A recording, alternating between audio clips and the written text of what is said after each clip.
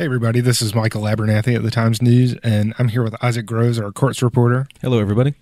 And we wanted to take a minute today to talk about the story that we ran today. Elon sues former student over loan default, fees.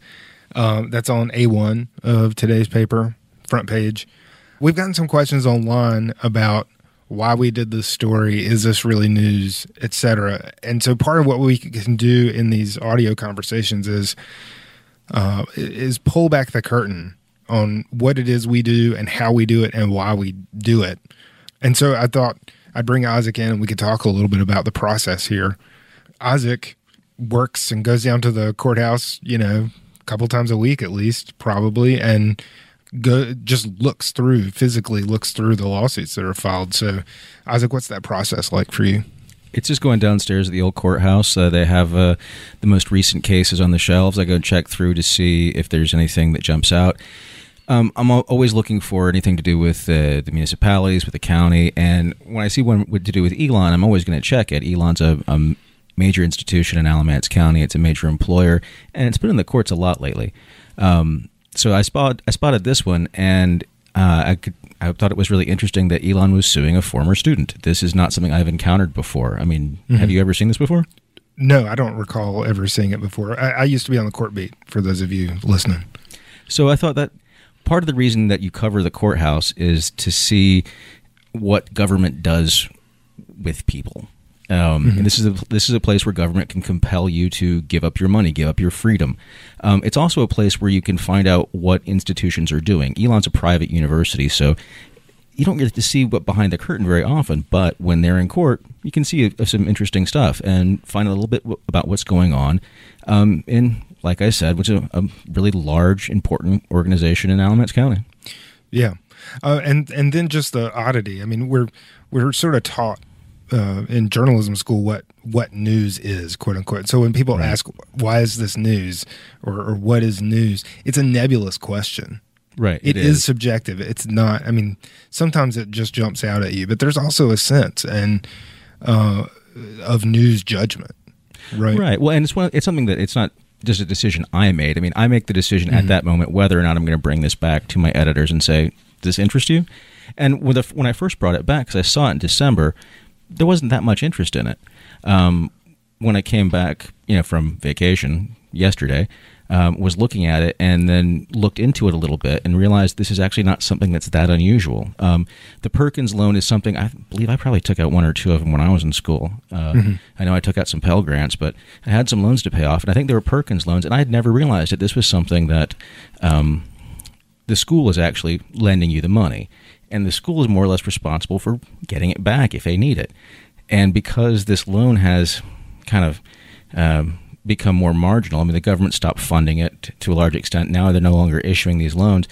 It's become more important for these schools to get their money back from students who default. And that's happened. It's happening more and more because tuition keeps going up. The economy is better, but tuition gets more expensive.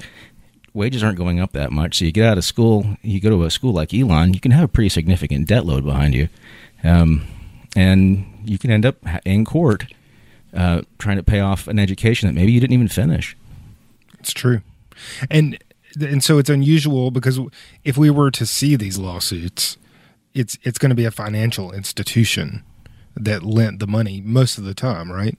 Against students, and that's not unusual. And so, again, it was just sort of the oddity of this that, hey, why is this school suing? And so it led to questions that we had that you dug into about the Perkins loan. Right. I mean, when Bank of America sues somebody, you see that pretty often. Yeah. I look at it just to see if there's anything that stands out about it. But if it's somebody being sued over an unpaid mortgage, well, that's unpleasant for them, but there's not a larger ripple effect. Unless you can find a pattern in there that I haven't seen. Right.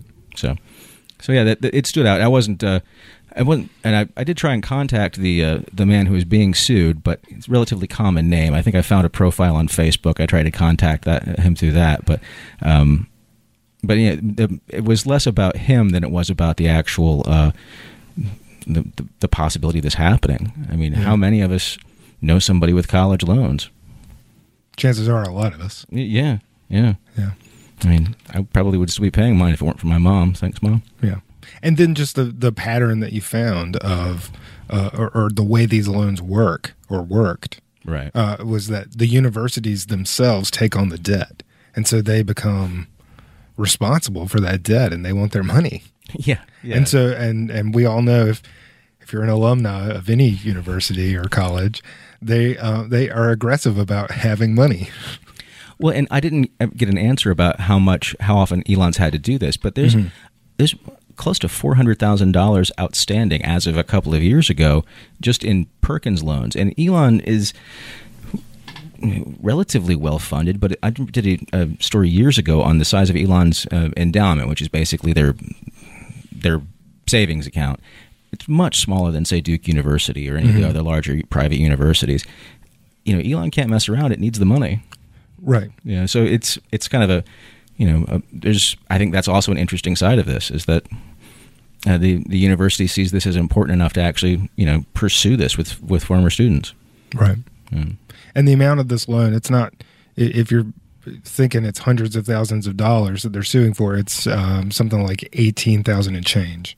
Right. Well, and $5,000, some of that is the collection fee, which I thought was really jumped out. Apparently, they're allowed to charge up to almost 40% collection fee to go after this money, because they think the guy owed less than $12,000 in actual principal, and then another couple thousand in interest. So again, it stands out. Right. And so we just wanted to take a minute or two to answer some of those questions and tell you a little bit about the decisions that we made when we did this story and when Isaac worked on this story, the process that he went through. It's not an arbitrary thing. We did think about it and we put some work into it. And it's about, sometimes I mentioned earlier the news judgment. Right. And part of what we do is sort of is work with our curiosity. Right. I mean, so if something sparks our interest, and if there are questions that we don't have the answers to, we're trained a little bit, but a lot of it is instinct on, well, we should follow that where it goes. Right. If you're not curious, it's kind of hard to make anything out of this job. Yeah. You need to find something else. It's a valued skill. It's not but curiosity. It's underrated. Yeah. Right. And like you said, it is a process. It is something that we think about, and we make these decisions every day about what's worth putting in front of the public, and these are actually very important decisions, because what we're writing about, this is, I'm at the courthouse. These are sometimes literally life and death decisions that the courts are making, and I'm putting these facts in front of the public and putting people's names in front of the public. And very rarely do we hold back names, only for the victims of certain crimes, that sort of thing, children.